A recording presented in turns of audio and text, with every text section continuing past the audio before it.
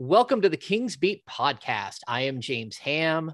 Joining me today, we've got Sean Cunningham, who is our regular co-host, but also we brought in a guest, and it's a big one because, I'll say this, for a long time, I was not allowed to have people from The Athletic on my podcast. Telling secrets. I love it. Which I'm not sure that everyone knows on the Zoom call here. But Tell now us that more about what you couldn't do. Yeah, now that I've got the freedom to have whoever I want on the podcast, Mr. Sam Amick. And Sam, we always joke, you're like, I don't know, the Chevy Chase or the Steve Martin of the podcast, because you've been on my podcast like a record number, like probably 15 times over the course of the last decade. So welcome in, Sam Amick. We're combining people. I love James. I told you at the game last night, and obviously thank you for having me. Like we joked off the air. Next time, guys, we need to do this at Peony Palace, our favorite restaurant in Elk Grove. For the locals, go help our friends over there. Great Mongolian barbecue. But I do genuinely love that. I mean, listen, I get it professionally. This is a new challenge for you. You've been creative and you're already back to doing your thing in a different form. But I do love that. I think it's going to come with a bit of a different voice. And I know you're kind of kidding about like the podcast restrictions and things like that. But, that job you had before, it's a very good job. But anytime you have a sponsorship with companies and then media people therein, things get tricky. So that's a very long-winded way of saying I'm happy to finally be with you and hear the honest perspective all the way through from James Ham. Yeah, see, Sam is telling you right there that I had to eat too much Wendy's, which is hilarious. And you look so healthy right now. It doesn't even look like you're touching Wendy's, which I just had the other day, by the way. Yeah. But if you see Sam at Peony Palace in Elk Grove, as he eats his Mongolian barbecue, usually it's a workout too, because he's absolutely just drenched in sweat. Not only that, but you add on like they're pretty diligent with good reason about COVID, right? So like the sweating is a problem on its own during normal times. Now, and certainly to be respectful and healthy, we go up to the Mongolian bar, if you will, and we're putting on the plastic gloves, and that only adds to the sweat. So yeah, it's a whole thing. The people, maybe I'm wrong. The people don't want to see that. This is probably better. Yeah. Amick, we went to was it Buffalo Wild Wings? And one time we were sitting there and we decided to get one of the hot wings. And I remember like the eyelids sweating, like we did something too hot. It was like, yes. No, this is not good. Yep. All right. So we're sputtering through the first part of this podcast. That's what we do here on the King's Beat. We go nowhere fast. But Sam, what a promo. The King's Beat, where we go nowhere fast for an hour. Look, Sam, you just sat down with Monty McNair, and you got an hour-long interview. You abused media relations staff. They were probably knocking on the door trying to get in. You're supposed to be there for a half hour. You dragged it out. Kind of like how I had Luke Walton last week on the pod. The Kings are actually letting us chat with some people, which is interesting. Sure. But I liked it. I thought it was good. Monty has a way of like giving you a lot of corporate speak and dipping and dodging. I mean, he would be a very good dodgeball player. But just what were your overall takeaways from the sit down you had with Monty, and did you enjoy that setting? Because it did seem like you're starting to break through some barriers with him. Yeah, I did enjoy it. It's funny because, I mean, at least for a guy who does, kind of perfect the dodgeball art, as you put it, James, it's still an enjoyable conversation. Of course, he's very tough as a subject to get, him to pull the curtain back, to get him to give you candor, somewhat lightheartedly would say. I mean, I'm being somewhat serious too, like a 60-minute interview. If he had just come guns blazing, let me tell you what I really think, it could have been a 20-minute interview. You know what I mean? Like it is, you end up kind of casually making your way through the conversation and trying to get, honesty and perspective and insight out of him while along the way, just having the vibe be good. So I thought it was good. It's funny. One of our kind of friends and former colleagues who was in the back of my mind as I did it was Aileen Voisin, legendary columnist from back in the day at the Sacramento Bee. And I don't think she would mind me sharing. She texted me recently and just kind of shared her opinion that she still feels like Monty is a bit of a mystery man when it comes to the fan base, and even somebody like her who is watching closely, even though she's not in the business anymore. So that was part of my motive where, okay, we want to talk Luke Walton, we want to talk De'Aaron Fox, Marvin Bagley, all the way down the line. But if nothing else, was just trying to almost take a bit of a human interest angle and talk about Monty growing up in LA, making his way to Princeton, working for the Rockets, and just kind of tell that story a little bit more than I thought had been out there. Yeah, Sean, Sam, I'm looking combining at us again. I'm watching these little faces on the screen. It kind of like some of those moments with you. It did remind me of when I was discussing things with Luke, when I talked about his dad and we started doing those, those are moments where you're trying to get someone to relax and you're trying to get someone to give you a little bit of insight there. So you get a lot more insight somewhere else. And I think it's really interesting that the longer you talk to Monty, the more he lets his guard down. I think he actually gives you a lot of read between the line moments where, but you have to be looking for them at all times. And I saw that during the off season. Sean, I don't know when you're having conversations with him, because again, it's been super limited. And a lot of it is that the Kings are they're locked up like a vault. But it's also that we're in a global pandemic and you got to kind of give these guys a little bit of leeway here. But like outside of Zoom calls and outside of like an occasional sit down off the record, like, what are your thoughts? What have you got out of Monty in your discussions? Yeah, I mean, this is gonna be a weird way to say it, but like, I feel like I've had to date Monty McNair. Like, what? I mean, seriously, like, so you this pod's going somewhere now. I know. This is going. We don't know where it's going. I hope Monty listens to this because this is how I'm going to promote the tweet or the pod. That's right. Sean Cunningham. I feel like I'm dating Monty McNair. We now have a new thing, the Kings Beat podcast, where Sean admits to dating Monty McNair. Yes. All right, let's go down this rabbit hole. We had to go on a date in a way because like we started in pandemic, as you mentioned, James, and his first press conference, I mean, I think he would even admit, didn't really go well. I mean, it was very stoic and here I am, the statue, and I'm going to a lot of corporate speak and do my best Jeff Petrie impression. And no one knew who you were. And as you mentioned, Sam, a minute ago, like that's not enough love for Jeff Petrie, by the way, because what Jeff did was an art. It was. So, it was. It was. But in the sense, well, Sam, the tree casts a shadow on the world, and sometimes when you build a roster, you have to consider the oxygen. Like, what? Where are we going here? While wearing Don Johnson's suit and Hush Puppies, he did that, and also being Princeton, right? Like just sitting there. Yeah. And when I didn't mention, when he said the one I loved, since we're talking Petrie here for a second, a wise man points to the moon, and an idiot looks at the finger. Right. He'd have moments like that all the time. And I'm just looking at him like, I know he thinks we're stupid, and I know he thinks he's smarter than all of us, but he doesn't have to rub it in our face. But Jeff was anyway. My point it's just being his personality. Yeah. But my point being though, like Jeff Petrie slander, man. I know we don't really know anything about Monty, like you mentioned, and to what you mentioned with Aileen, she's not wrong. Like there's not a lot out there and I think it's by design where he lets his guard down. So much like what you did, Sam, fortunately you're able to write this and put it on the podcast.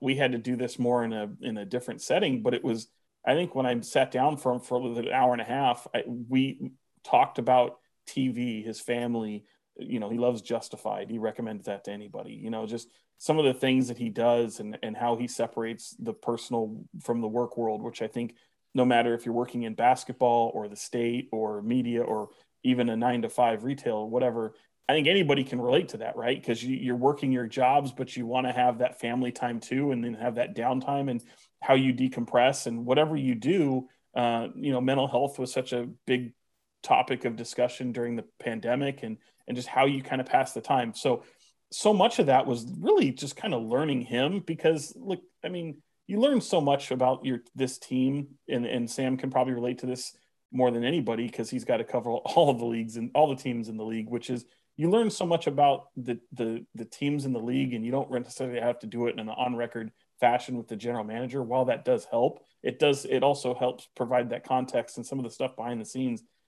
And I felt like in meeting him, I mean, he's very much an average guy. Like he's a guy's guy, anyone can relate to. That really comes out. Normal is maybe normal the word. Yeah. Yeah, normal, but it's also like he's got interest in a lot of things. I mean, he and I had a fun moment because he's a Dodgers fan and I hate the Dodgers. So, right. We had that, and there was this pennant race going on. So I like that. I like that you were able to bring that out about the football stuff, Sam, with the Harvard, the collarbone injuries. I thought was really interesting too. How he thought he might get into coaching high school football, and here he is, this nerdnik in basketball, running an operation that, let's face it, wasn't the most attractive gig, but it's a gig nonetheless, and he's one of 30. So he takes over, and I mean, I wondered what your takeaway from him was in terms of just being this brand new general manager who had been with the Rockets for a long time under Daryl Morey, and we get all that. But now that he's got his own operation with the powers that be, how he kind of navigates his day-to-day and what he makes of the role that he has now. So to that point, Sean, this is a weird kind of aside about the media business that is tricky. The listeners aren't looking at my face on video. I'm dog tired right now, and it's largely because, you do an interview like this, and the podcast element is pretty easy. I just upload the file, I give it to our producer, they put it together, voila, we're done. You know what I mean? Like the interview was the hard part. But because, by and large, more people are going to read a piece based on an interview like this than they are going to actually listen to the entire podcast, which, not to put, Sean, that you read the story, you hadn't listened to the interview, right? So here's where it's tricky is like, I still shamelessly would highly recommend Kings fans listen to the entire interview, because as James knows, the written piece was probably 6 or 7% of the interview. I actually looked at it. It was, if I would have put the entire interview, it would have been 13,000 words transcribed, versus the story that came out that had a bunch of my own words was 2,500 words. The point is that the podcast goes pretty deep on the inner workings of the Kings right now. And to your question, Sean, how they function. And I just didn't have a way to put that in the written piece, but I think it's worth listening to. He talks about Joe Dumars. He talks about Wes Wilcox. He does hit on Vivek, but not a ton. You know what I mean? And admittedly, that was one. I don't mind just being super honest there. Like, the GMs agreed to do the interview. There's no major controversy right now on that front. And if you push regarding like, hey, tell me the truth about Vivek. Is he meddling like crazy right now? Like, you already know the response you're going to get. So by and large, I kind of skipped over that element. But I asked him at one point, Sean, that, are you all rowing in the same direction? And I prefaced it by saying that that's mainly a question that's kind of born out of the Kings' infamous history and the idea that so many previous groups did not row in the same direction for a number of different reasons. And I thought him kind of detailing that, yes, his opinion is they are, and here's why, was insightful. And he even talked about the way they'll function communication-wise. Everybody has an opinion. Don't be bashful. Don't be afraid of getting checked or having some sort of recourse if you vehemently disagree with the GM about a draft prospect or a trade possibility. It is seemingly a pretty inclusive environment. One kind of colorful little thing that I thought was kind of interesting and insightful. Wes Wilcox, assistant GM, former Atlanta Hawks GM, and really, kind of he and Monty are doing this thing largely together, in terms of a day-to-day basis. Wes popped in at one point early before the interview to say hello. And on the way out, I was just leaving, and I turned the corner, and Wes, there's a group of front office staff. I hate to admit, I didn't know who they were. I think they were analysts, but it was, younger crew. Yeah, the analytics staff team. Right. And Wes was in like his, what I'll describe as like his Phil Jackson Zen moment, where he was clearly, I don't know if he was pondering trade possibilities or what he was thinking about, but he was laying on a table on his back with his feet like crunched, or his knees crunched all the way up to his chin, as if it was like a yoga pose. And I kind of laughed. I was like, "You're all right there, buddy? What are you up to?" And he said, "Oh, I'm sorry, man. I'm thinking, And you kind of got like they were coming off of a loss, and they were kind of all in there, just chewing the fat and looking for solutions. You know what I mean? And specifically, I don't know what that entailed on that particular day, but you got a bit of a sense that you go in every day and you look for the answers and you try to keep moving this thing forward. Obviously, right now their focus is a playoff berth, but it's an interesting group. I don't know if they can pull it off, but they do seem to be trying to go in the same direction together. Sam, you bring up the two of them, but there's also King Catanella. Yep. And if I look at those three, it in a weird way, it kind of reminds me of their three guards that they have that they're really centered around. You've got three very different personalities, three guys who all have a very strong skill set to bring to the table, but they're so incredibly different. I'm wondering, because you touched on this a little bit, and I'll be honest with you, you brought up Vivek, and the one thing that was like cringeworthy was hearing the, I'm just going to say it, the ridiculousness that is this whole "I want a jazz band." When that was in the podcast, I just wanted to like throw my phone across the room, because that to me is like, it's something that Vivek did with the Michael Malone situation. But when you look at those funny. guys, Sorry to interrupt. It's no, funny you go ahead. mentioned that, because I knew it rang a bell and I couldn't place it until you just reminded me right there. I forgot that was something that came out of that era. Yeah, and that needs to go away, to be honest with Yeah. you. He needs a new shtick, because that to me is just like it Or speaks he should pay volumes. royalties to my friend David Thorpe, who wrote a book about basketball as jazz. I feel like it's Right. way too close from in terms of creative property. But Yeah. yeah, that's Yeah. fair. I mean, and again, like that's fine to have that mentality and to have that be your vision, but I mean, that's like 7 years ago that mistake was made, and all you're doing is inadvertently bringing it up. And I know it was Monty bringing it up, but the fact that he's still pitching that as an idea is something that I think like is unsettling to me, as someone who's covered this team for as long as I have and seen the mistakes that this franchise has made. So, but Sam, I think what I wanted to get to was, you see this like three-headed monster they have behind the scenes. And, again, like I don't want to discount Ken Catanella, because I do know how much impact he does have on some of the salary cap decisions that they've made over the course of history, and like Some keeping of the flexible. creativity with their contracts. Yeah, their contracts. Yeah. So I think it is a major piece. And of course, Wes is like this media savvy guy. And then Monty is the analytics guy who, has a final say. But how is this group, because it's something that you brought up, that people around the league don't really know him still. How is that group being perceived from the outside, from people that you talk to? Like, who do you deal with when you're dealing with the Sacramento Kings? Are you calling Wes? Are you calling Monty? Or do you know Monty well enough to have those discussions? Or is Wes like brokering that conversation and then bringing them to Monty? Like, what is the sort of inner workings that you're hearing from the outside? Yeah, I think conversation wise with other teams, and hopefully I'm hitting the mark accurately enough, but I think it's largely Monty and Wes. And, I think the collaborative nature of that makes some sense, because Monty, he made the jump from, assistant GM with Houston, where, you're not the one making the calls all the time. And as a result, you don't have the relationships. You might know certain people, but in terms of having some sort of chemistry, some sort of rapport with the GMs on other teams, this stuff matters a lot. Not to, keep going back to Petrie, but I remember there was a stretch where like every Kings trade seemingly was with Atlanta, because Jeff and Billy Knight had a good relationship. And that is a very real thing where you see certain teams. I mean, Daryl Morey, obviously previously with the Rockets, now with Philly, and one of Monty's mentors, is somebody who some teams just don't even want to deal with at all, because the relationship is, they get kind of worn out by how aggressive he can be and how relentless he can be. So Wes, having done the top job and having done this job in various forms for significantly, well, I don't know about the overall timeline, but at a higher level for longer than Monty has the relationships. And I think he's kind of helping bridge that gap for Monty. And it does seem like they're doing it together.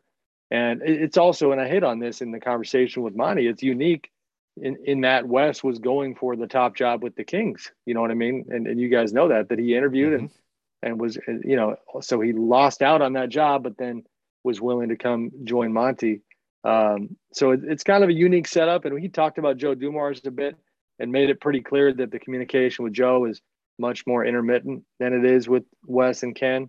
And we all know the kind of with that, Joe is Vivek's guy, and he's kind of an in between Joe and Monty and Wes and ownership. So there's a lot of moving parts, but that is how it's functioning right now, and we'll see if they can do some good work here. Sam, before I hand this over to Sean, I'll sort of clarify something with Ken. Like I have a really good relationship with Ken. Like we've had plenty of conversations. He's a very, very nice man. He will not answer anything without approval. And I even mean like a complex, you're looking at something that could be coming up in the future. And I'm just looking for like a backup on a complex collective bargaining agreement, like twist and turn that you're trying to get your head around. And you can reach out and say, hey, like, I think I'm reading this right. Can I just run this by you? And he'll say, okay, let me get back to you and make sure it's okay. And then he'll get back to you if it's okay. So in the grand scheme of things, like you're right, it's going to be those guys out in front. They're going to be having the conversations. Ken is more. There's something to be said for. I mean, guy. Ken's now been around for a number of years, yeah. And this is general comment on the NBA and pro sports in general. It's not easy to survive multiple regimes. You know what I mean? And I think one of the ways you do that is you keep your nose clean and you don't. A lot of executives in this league, let's just be real, they try to climb the ladder oftentimes by playing the media game in the shadows, by kind of undercutting some of their colleagues, or doing that thing again. Since you're being pretty real here, James. With Joe, there's been a sense in some circles that he has a tendency to, he's the advisor. There's not really a ton of accountability that comes with the moves that get made on, they're not on him, but when certain moves haven't worked out, there's been a sense, and this is not coming from, a Monty or a West, but like that there's a second guessing component there, where, and so does that make its way up to the owner? And does that then impact the way that the owner sees certain people? So politics are hard in sports. And I don't think I begrudge Ken at all for being so by the book. I think it's had a lot to do with his ability to keep the job that he's got right now. Yeah, I thought you were going to go Brandon Williams there for a second. Go ahead. I was waiting Sean. for the name. Yeah. No, I was waiting for the name myself. Yeah. I'm curious too, Sacramento geographically for national media is in a very advantageous spot. And I wonder, Don't give my secret away. I know. Here you are based in Sacramento, and I'm just wondering what you feel, what the national narrative is of Sacramento. I know it's a small sample size with the start to the season, but what's the overall vision? And I'll give you kind of why I'm going there, because your colleague John Hollinger has been in town for the past couple of days. You've got, Chris Haynes, who's also now in this market, and our friend Logan Murdoch, who, calls the Bay Area home, and he's and maybe it's because I've got Logan in my head from the Ringer from last night, just absolutely just lambasting the Kings and what they're doing and overall strategy and how they're coming into the season, and looking at the roster and tearing it apart. And then admittedly has only seen one game. And then here's this epic collapse against the Suns after a brilliant first quarter, and then a great fourth quarter comeback, which is just with two guys that hadn't even been in the game. Just what is the overall feeling you get from a national media standpoint as it pertains to the Kings basketball on the floor, and just the overall direction and kind of strategy that they're trying to employ this season? It's in the early going this season. I feel like it's actually been kind of a shrug and all right, they might be okay. And we've seen this movie a million times before, but but we'll give you our attention for a little bit and we'll see, if you can deserve it anymore. You know what I mean? I think generally speaking, De'Aaron Fox before his recent struggles was somebody, where the optics around him were very good coming off of last season. Same thing for Tyrese Halliburton. Davion Mitchell, it's funny because, and you guys know this better than anybody, last couple days in the last week or so, from a strictly analytical standpoint and just really looking at how guys play, Davion has taken a turn, not for the better. And after a pretty loud start and where he was locking guys up and looking like a consistent impact player. But that early stretch where he showed some of his potential, I think made the optics around him really good. So I think that people have, kind of been digging the core. People constantly question the choice to hold on to Luke Walton as coach. I mean, Luke's just a guy that part of it is born out of his, I think, family legacy.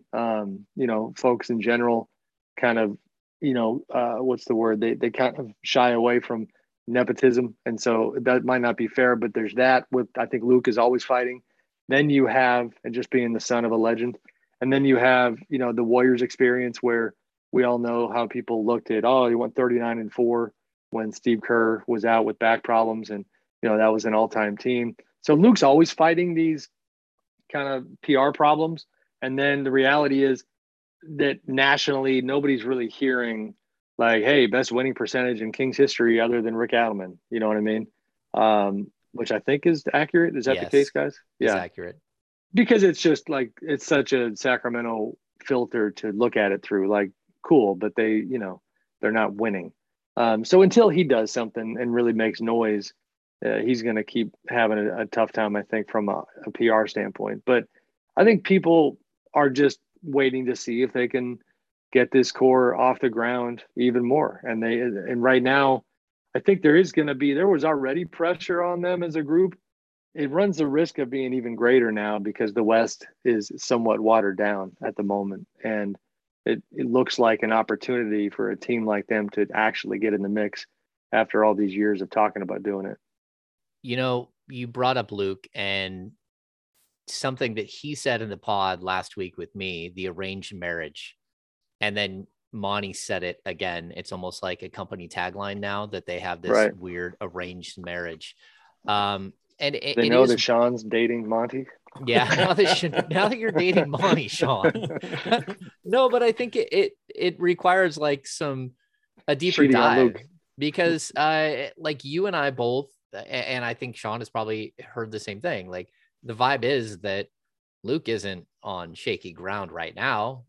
Maybe towards the end of the season, if they have no shot at making the play-in or making the playoffs, then sure, he's gonna have a tough go. But we all know that we're looking at year 3 of a 4-year deal, and coaches don't go into one more season. I mean, this is always the make or break year. So if Luke doesn't make it this year, then we have this question as to, what do you do next year? Is he going to be here next year?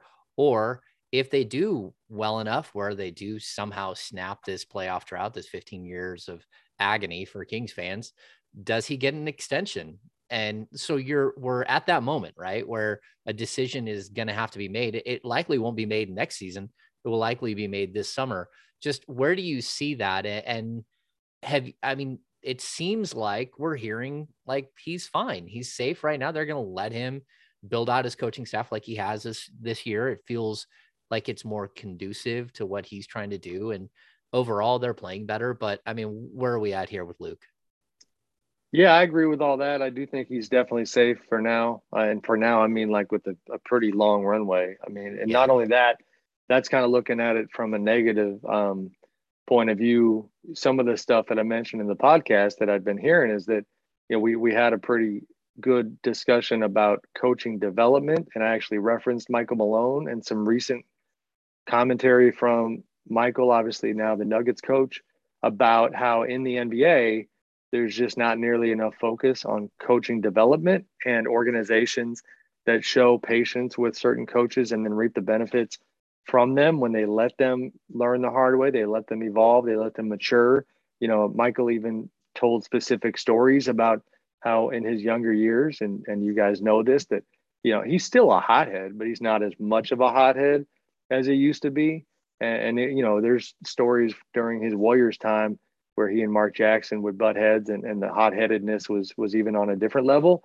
So that's an example of a coach growing, and then making the most of it with that same organization. And the Kings, I think, are hoping that there might be a story like that for them and Luke Walton. Now, the one qualifier I will give is that as we sat there at that Suns game last night, and admittedly I was barely watching because I was trying to put this story together, they go down huge in that terrible third quarter. The Boo Birds come out. The negativity is there. And it kind of reminded me, like, all these things we're saying right now are cool, so to speak. But, like, you give this organization a week of that kind of stuff and everything could change. Like, and that's where, yeah. And it's not just a Vivek thing, I mean, not to go down this road, but my goodness, we are certainly being reminded, last couple of weeks about owners in general. The Robert Sarver story in Phoenix there's elements of power and passion. Oh, passion's the wrong word. Just there's this intensity where owners, they see, they make these calls. My hesitation there is it's a terrible thing to even put Vivek in that sentence, but you can edit that out later. We don't edit here, buddy. At the King's I know. Beat. That's another one of our taglines. Well, Sam, to that point though, all I'm saying, Sean, let me put a finer point on it. Owners, are at base level, there's a theme among all of them that they're, for the most part, emotional. And so negativity, leading to maybe rash decisions, depending on how things are going, that's kind of a story as old as time. Boo Birds in the building, 11,000 people in the building. Like it's coinciding. Yeah. You know what I mean? Like that can't be ignored either. Is that what the attendance was? Yeah. Wasn't great. So, I mean, to that point though, like looking at Luke, like I think that's one of the things I give Monty a ton of credit with is sticking with the continuity with Luke, as you mentioned.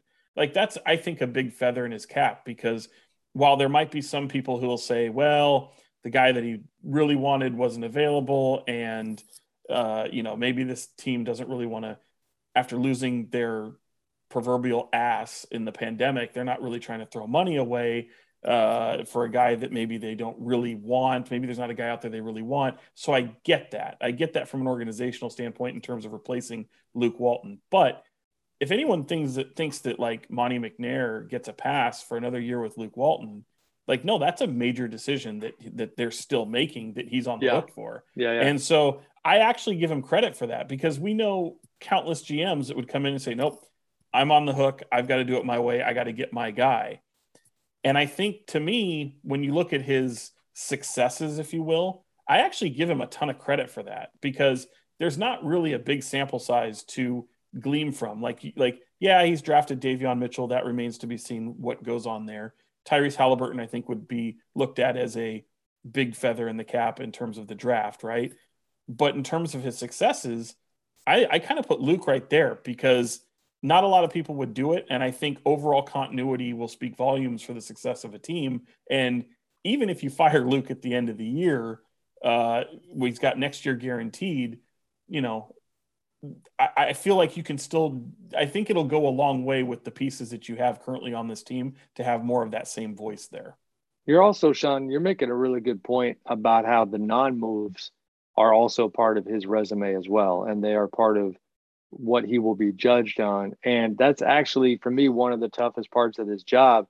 We try to cover these situations, and a lot of times we're operating with, 10 or 20% of the information. So point being, and this is, disclaimer, all hypothetical, but let's say you're Vivek Ranadive, you're trying to evaluate Luke Walton, and it's, after this season, they don't make the playoffs, but it's close, and you want to decide what you think. Well, maybe somewhere along the way, again, hypothetical, somewhere along the way, there was, a concrete offer on the table, Ben Simmons, for Marvin Bagley, Buddy Hield, and maybe the Philly just, they didn't even want a first. And for some reason, Monty didn't do it.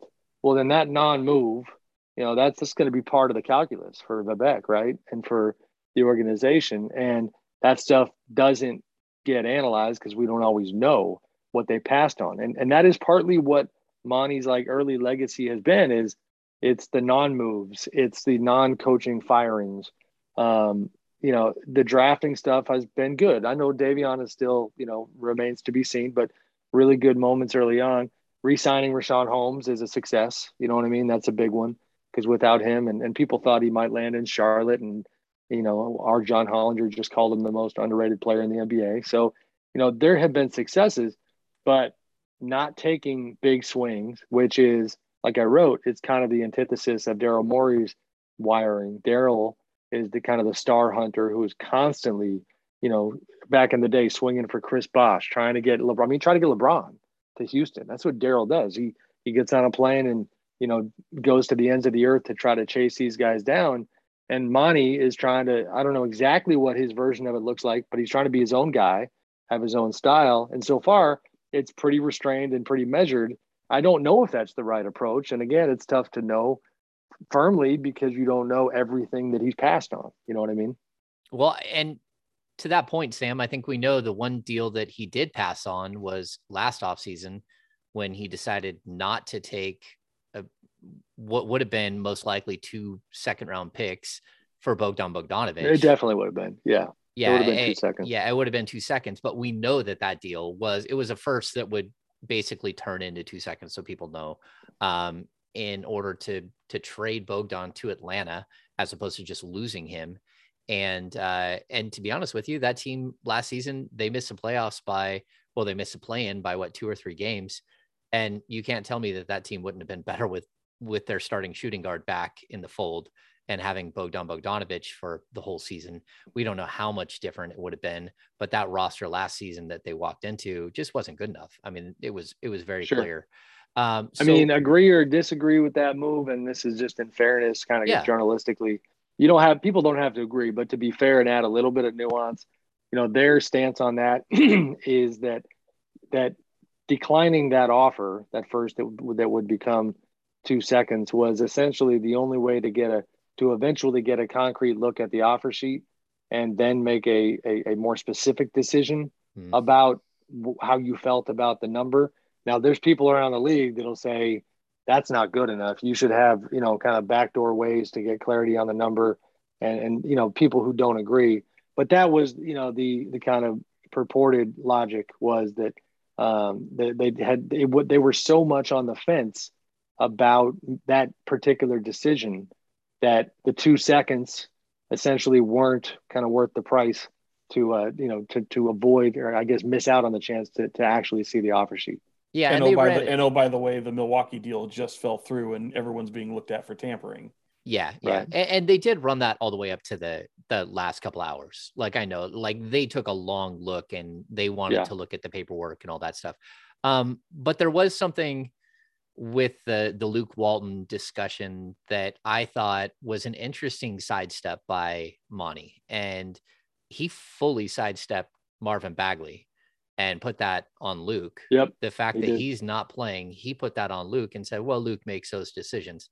I mean, if Luke is going to be the one that makes those decisions and your franchise is going to be the one who gets blown to smithereens by an agent, there seems to be like some sort of disconnect there, because you got to be on the same page. Like, and to me, everybody seems to be on the same page like they were last year. Jabari Parker's not going to play. Nemanja Bjelica is a break glass in case of emergency player. Like, Marvin Bagley slips into that same exact situation this year, where you're just like, look, we've kind of exhausted what we're going to do here. Then you get just blown apart by an agent, and the franchise is the one who's being analyzed in that situation. So where do you see that? Is there a lasting impact on what's happening with Marvin and how the league outside is perceiving what's happening with Marvin, especially when you see, Jeff Schwartz go nuclear on the Kings on the day before opening night? No, I mean, I would love to know more about how Monty, kind of to the original point we made on this conversation, guys, like I would love to know what Monty really thinks, and I don't. You know what I mean? Yeah. Like as it relates to Bagley, he got very buttoned up in that section. He did 100% say that Luke was the one making the decision not to play Marvin. I didn't necessarily see it as, throwing Luke under the bus or anything. It was a No. very, no, but it was a very kind of transactional response of this is how we function. He picks the playing time. Now, and there's nuance there. I mean, I'm sorry, like you have a constant dialogue about how the front office sees each guy. It's not as if Monty has zero voice on rotations and who should be getting time, but they are empowering Luke to a pretty big degree.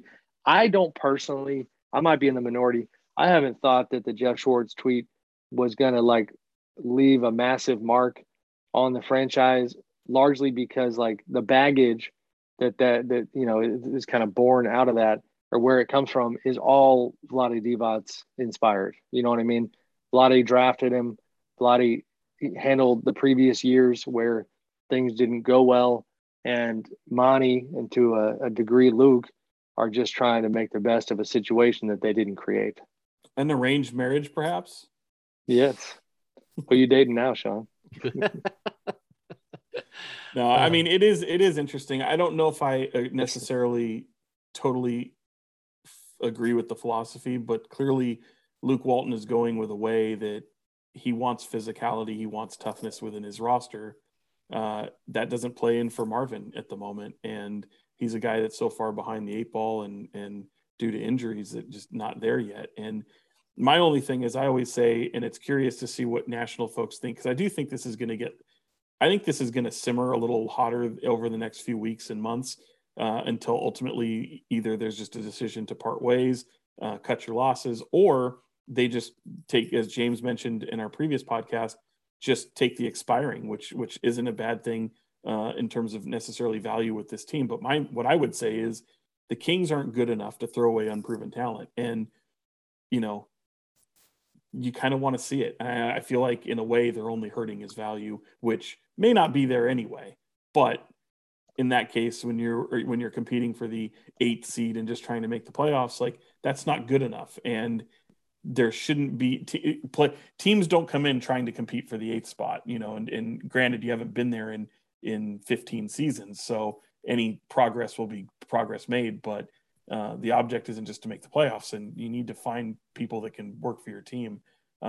Granted, I tend to think that sometimes organizations are affected a little bit more by the noise that surrounds a player like Marvin, but how's that working for Lonzo and LaMelo Ball right now? I mean, I think, the father and some of the things that were distracting those types of players, and it hasn't really been a problem. These guys have been able to have nice careers. I know Lonzo's on his umpteenth team now, but he seems to have landed in a good spot. Maybe that's what Marvin needs, but I'd also think that the Kings shouldn't be necessarily trying to push an unproven talent out the door, who, by the way, is younger than the Davion Mitchell, who was drafted this year. Well, so here's two thoughts, Sean and James. I'm curious to get your 2 cents. For one, as an aside, and I have no clarity on if this is playing a part at all, but I just found it really interesting when I read this. When Jeff Schwartz tweeted what he tweeted, Bobby Marks of ESPN, who does a fantastic job, formerly a Brooklyn Nets front office executive, had tweeted about the fact that Bagley has in his contract a stipulation that if he doesn't start 41 games or play 2,000 minutes, his qualifying offer for next season drops from 14.8 million to 7.3. That's not criteria. Yeah, that's not an insignificant chunk of change. So, it's hard not to feel like that comes into play somehow. But to your point, Sean, and I feel like maybe we even buried the lead on this whole Kings conversation here, is like, what thoughts do you guys have on the general idea and suspicion that I have of, you talk about, putting Marvin on the side, prioritizing guys like Alex Len and Tristan Thompson. You talk about drafting a 23-year-old whose number one asset or skill set, defense is the one thing this team has got to get better at now in order to make a playoff push. They're doing, even sticking with Luke, not wanting, to have the upheaval that comes with a coaching change. they're pushing, and Monty made this crystal clear in this conversation. Like, this is essentially a playoffs or bust season. And I don't know exactly where Vivek is at with the front office, but I think there's pressure on the front office. Everybody is acting as if they've got to get into the playoffs or at least the play in. And some of these roster choices are bearing that out. And I think locally, there's so much focus on the playoff drought that we all kind of just go, well, yeah, like, of course they are. Like, they got to break the streak. And then if you get out of Sacramento, you still have a fair amount of people who kind of look at that and go, wait, what? That's the goal, is like the race for eighth, and that strategic decision to me is probably worth exploring a little bit, because it does seem like that they're doing some stuff that is with a short term impact in mind, and maybe at the expense of the future. Sam, when you look at that, though, I think it ties into a lot of things. I mean, we look around the building, and I don't know. I know Sunday was less than 15,000. It was 14,800. I mean, we're in a pandemic. That getting people in the building is hard. Getting in the people in the building for a bad team is even worse. And Yeah. you're entering the honeymoon phase is over, right? So like the building is the building now. There is no longer that Time to make some everyone wants to come down and see the building. And at some point, like, look, you got to stop with the excuses. You have to actually win.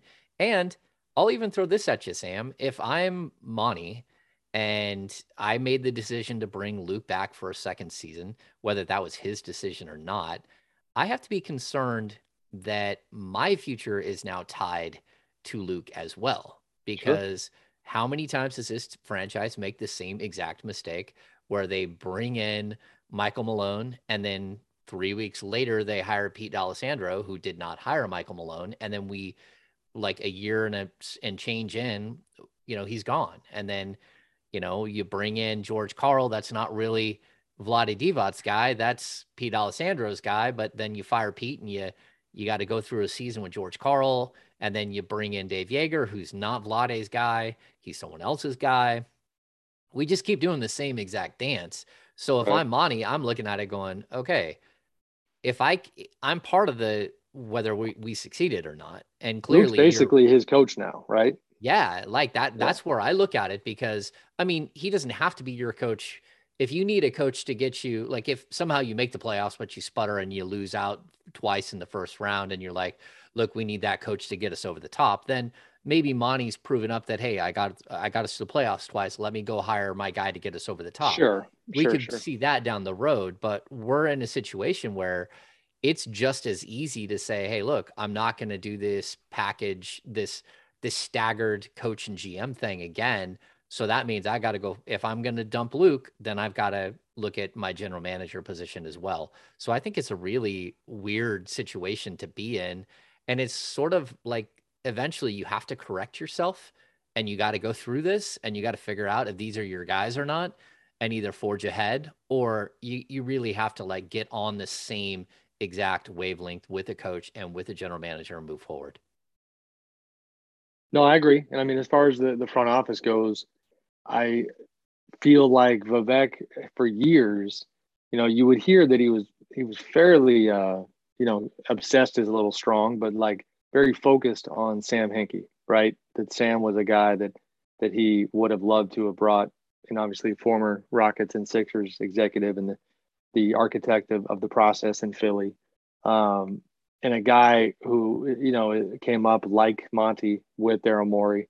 And so Vivek had started with Sam, and then lo and behold, during the interview process leading to Monty's hire, you had Sachin Gupta, who also was from the Daryl Morey, Sam Hinkie school, along with Monty. And so it's like, if you're Vivek and you did finally kind of scratch that itch that you had been focused on for a few years, and it didn't work with the team, over the course of a couple of years, then yeah, maybe, he's mixing it up.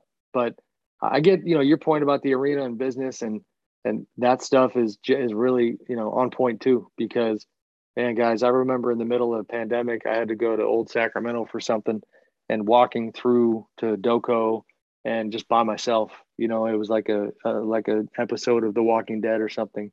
You know, without the zombies, just nobody out there. Um, and it's great to see it now, but you know, over $100 million in losses, probably well north of that back then. And yeah, we sit here and we talk sports all day. A lot of times we don't crunch the numbers on the economic side and what is driving some of these decisions for sure. Sean, you got something? Well, I was going to say, with everyone looking at the free agency crop that isn't there this next offseason, does that put any more strain on teams throughout the league for this in terms of trades? I know everyone's looking at this Ben Simmons thing and, you know, kind of how that might play out, but do you anticipate a lot of trades this season as people kind of gear up for a summer that maybe won't be all that impactful? I admittedly don't have a great sense of it yet. I just Googled the free agency list to remind me like who's out there. I mean, the Zach LaVine thing is, you know, they're playing so well. It's kind of hard to see him leaving Chicago, but that's one of the bigger names. But yeah, I mean, it's not an A-list class, and that is typically going to mean more activity, you know, when it comes to trade season.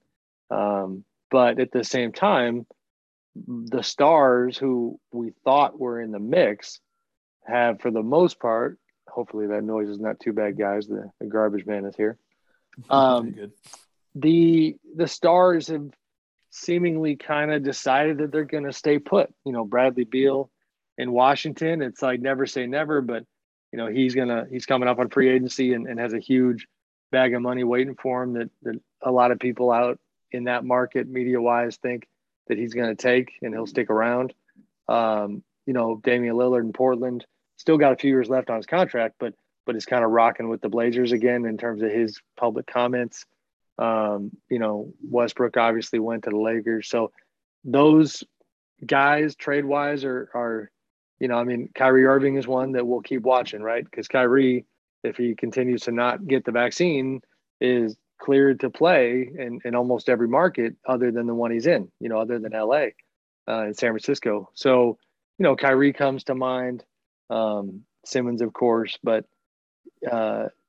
Simmons also, guys, I think is a little bit of that, like, you know, he's he's blocking the whole thing. You know what I mean? Like everyone's waiting to see what happens. Yeah. I mean, because there's so many different teams. You know, I wrote a piece recently about the Suns and the DeAndre Ayton situation, right, where they chose not to give him the max, and you guys know that whole story. Well, there, you know, something I was told that I didn't really kind of flesh out all that much, but is pretty fascinating, and I think probably applies to teams well beyond Phoenix, is that one of their kind of reasons that they claim they didn't give Ayton the money was you can only have, you know, 2 designated rookie max extensions on each team, right? And if they gave it to Ayton, they had already given it to Booker, and if they wanted to at any point trade for, you know, cough cough Ben Simmons or somebody like him, that's, you couldn't do it because you already had 2 designated rookie max extensions on your team.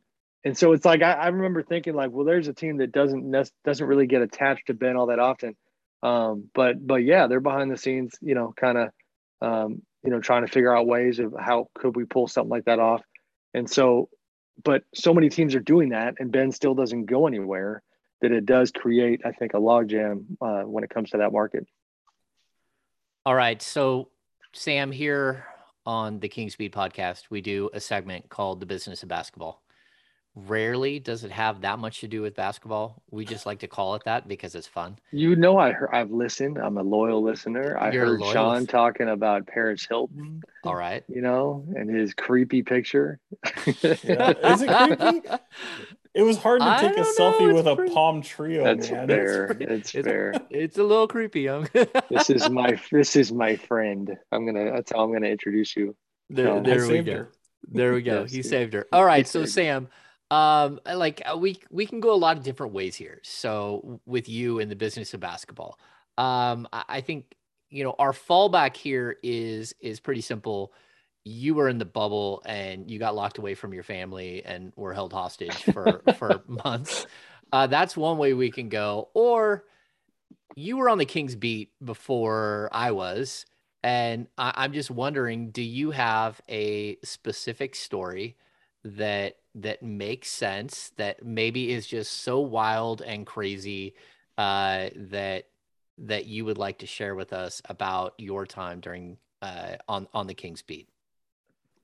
Man, I don't really know. I mean, you kind of gave me a heads up on this, James, and I failed when it comes to like really doing my homework and making a decision on what to share. So I'm going off the cuff. You saw me walk away from the camera for a short second. So if nothing else, I'm coming equipped with this because it just kind of makes me laugh and it puts my brain back in the bubble. On the door to my office, the doorknob, uh, I still have this, and I'll explain it for the listeners who can't see it. It is the Disney World, essentially the hotel, placard that says "Room occupied.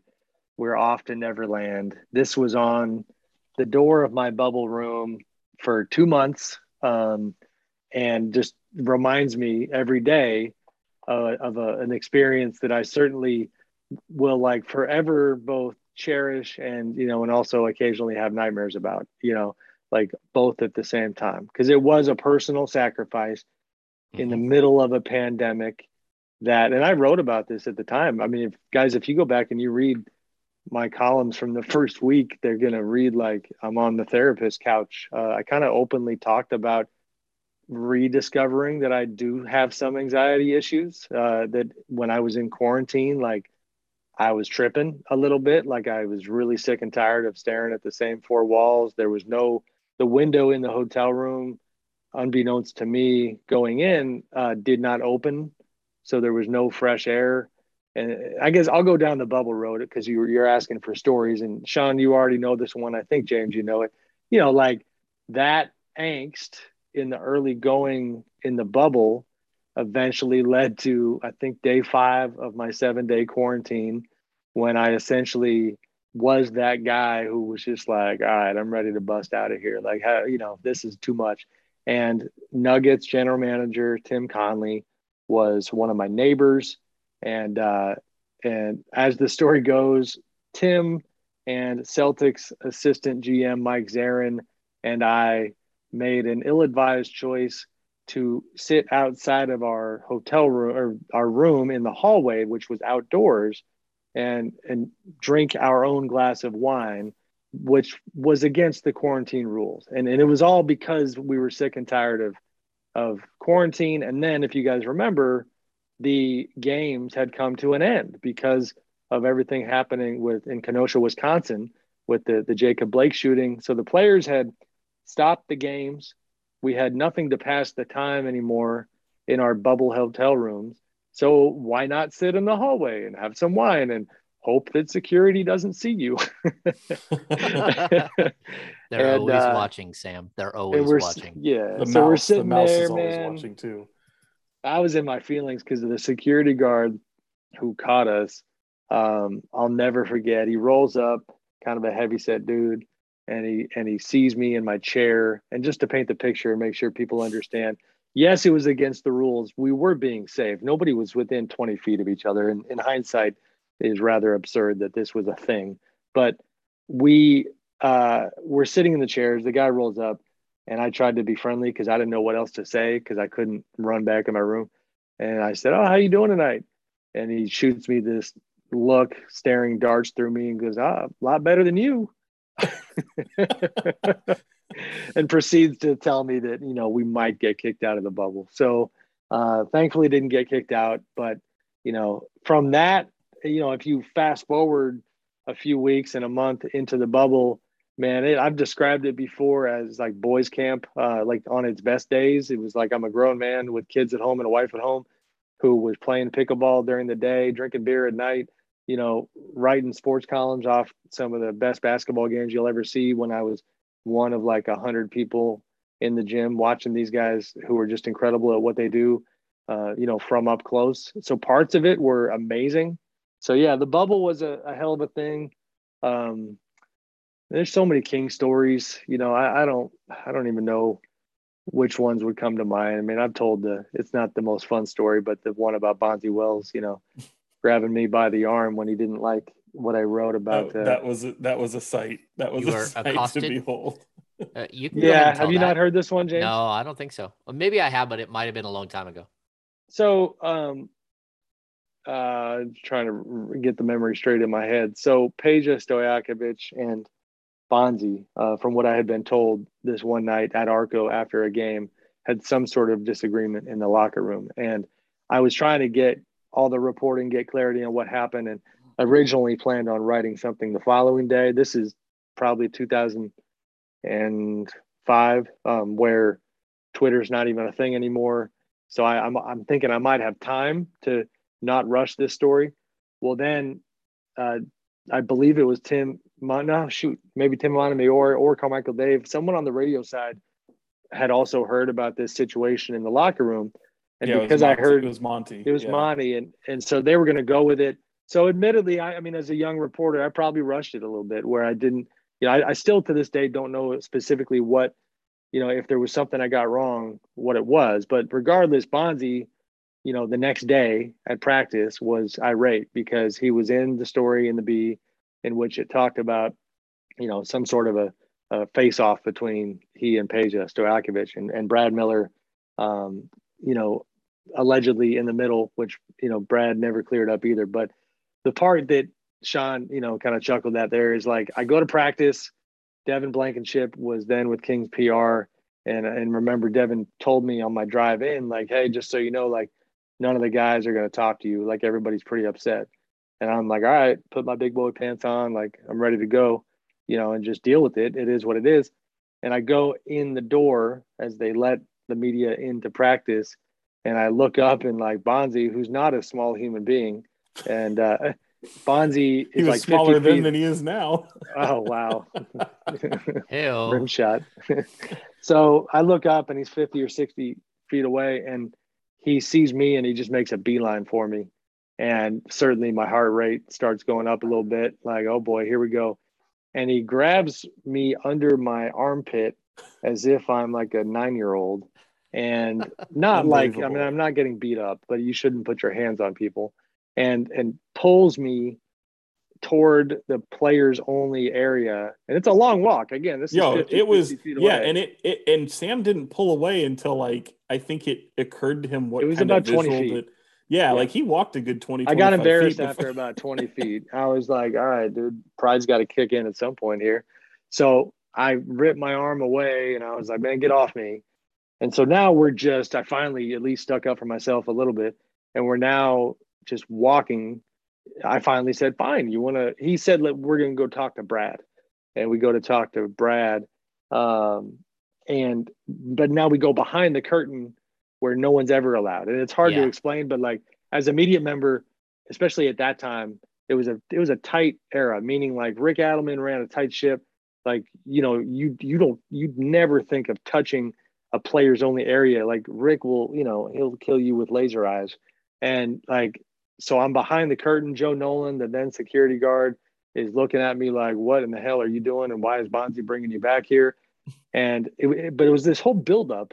And Brad, it would actually be hilarious to have Brad on one of these days to talk about this. Oh, he won't even remember it. I know, that's true. Brad was supposed to clear it up. Like Bonzi was like using Brad as like your guy, like Brad's about to tell you how wrong you were. So if it was like a trial, it was like, here's the key witness, Brad Miller. And we get to Brad and it's just like so much drama building up to this. And he just has this like kind of dopey look on his face and he's like miffed, but he says nothing and he shakes his head. He's like, man, like, oh, dude, and he's just a bunch of noises. And there's no like, you got this wrong. Like, he didn't say anything. And I looked at Bonzi like, this is what you dragged me in here for, And then I just did a 180 and I turned and I left. It's a funny story now. It wasn't very much fun at the time. I didn't talk to Bonzi the rest of the season. I was even kind of stubborn, like journalistically. I kind of felt like, they would hand out quote sheets where if I wanted to, I could have pretended that I was quoting Bonzi Wells when he would have like a 30-point game or whatever. And just being real, I was like, nope, not doing it. So if you go study the B, there's like a 2-month stretch where he played his ass off, and I didn't quote him and any because it was like I'm either having a conversation interview with him, or I'm just working around it. So yeah, that was the first year on the beat, and for media or young people, folks out there who are trying to get into media, like these are the lumps you take when you start. This is how you learn, and I certainly learned things out of that I could have handled better, and I still don't get Christmas cards from Bonzi, but that's okay. Oh. I got to share one quick story with Sam. Sure. And Sam's probably cringing at the moment, but it is Summer League about Sam. me or you? But no, it's about both of us. It is Summer League Sam. So we're in Summer League, and as one of we're no strangers to Summer League, and as Sam can attest, I'm always trying to bring out the activities and try to go meet you guys. You see the stuff on the wall. I'm a huge concert freak, so I talk him and Nick Monticelli, who's in town for our David Stern interview. And this is right after, the Kings are staying, the relocation's over. And if you ever go to Vegas in July, you can get some monsoons, some pretty really intense, crazy storms. And it always involves flooding. So I'm literally made these guys commit to going to see a concert. And, I go to everything. And I was like, what would be up Sam's alley? We're going to go see Matchbox 20 and Goo Goo Dolls. Okay. Adult contemporary. The widest concert ever. And it's at Mandalay Bay. Well, what happens right before we're supposed to get there? The skies open up, and this storm would have probably saved California's drought right now. It was just intense. And there was a moment where we're like, is this concert going to happen? Like someone, I think Nick. Sean, you remember the cab we got in? I'm going to get to that. Yeah, I would. I'm going to get to that. So sorry. Before we leave, like Sam and I, we have to. It's a hike to get to the parking lot where the cars are, or to even get a cab. And so we literally throw on these ridiculous trash bags. We look like a bunch of California raisins, and we march out to get this cab, and this cab picks us up, and we drive, and we're literally in like river. And to get into Mandalay Bay, there's this big dip before you get to the roundabout that brings you up to the valet and all that. And we all have our stuff like in the trunk. Like I've got a camera in the trunk, computer, and I'm looking at this guy like he's going to drive through this river, and it's like up to the doors. And I'm thinking anything in the trunk is gone. And so he didn't even like flinch. He just went right through it. Like the split second decision of him just going, nope, I'm doing this. And we're like, oh boy, we probably shouldn't do that. Anyway, get into Mandalay Bay, concerts going on, fantastic time. It's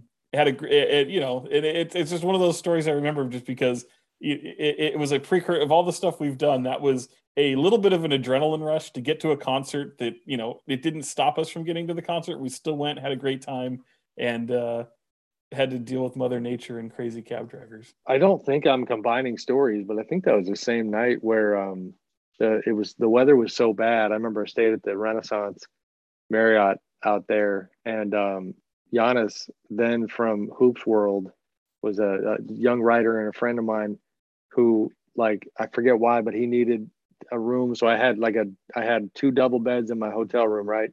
And before you know it, in this hotel, because of the weather, electricity goes out, air conditioning off, you're in Vegas.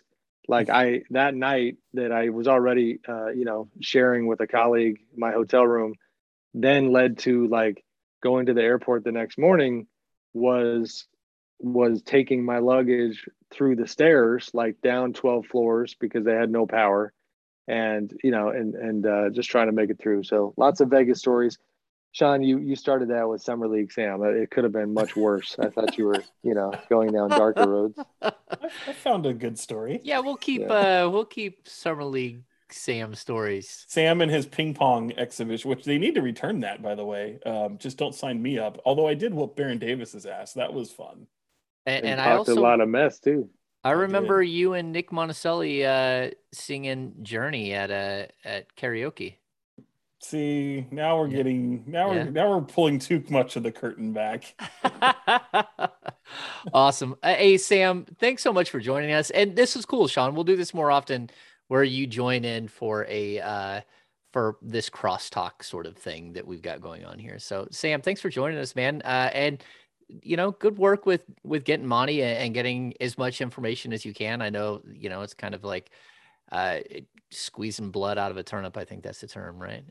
So, you got as much as you could out of the interview. And that's just, he's young in his job. And I don't think it's anything personal. I think that's the way he's going to be. Oh, he was good, man. And again, it's like, and this goes for you and Sean both. It's like, I just think he's kind of now going into that second stage of his time with this job where he's going to be a little bit more a part of the conversation, and the guy's 37 years old, first time GM. Like there's so many layers to this position that you don't often think about the fact that he's never been through this stuff before. So whether it's roster construction or media management, which is kind of what this is.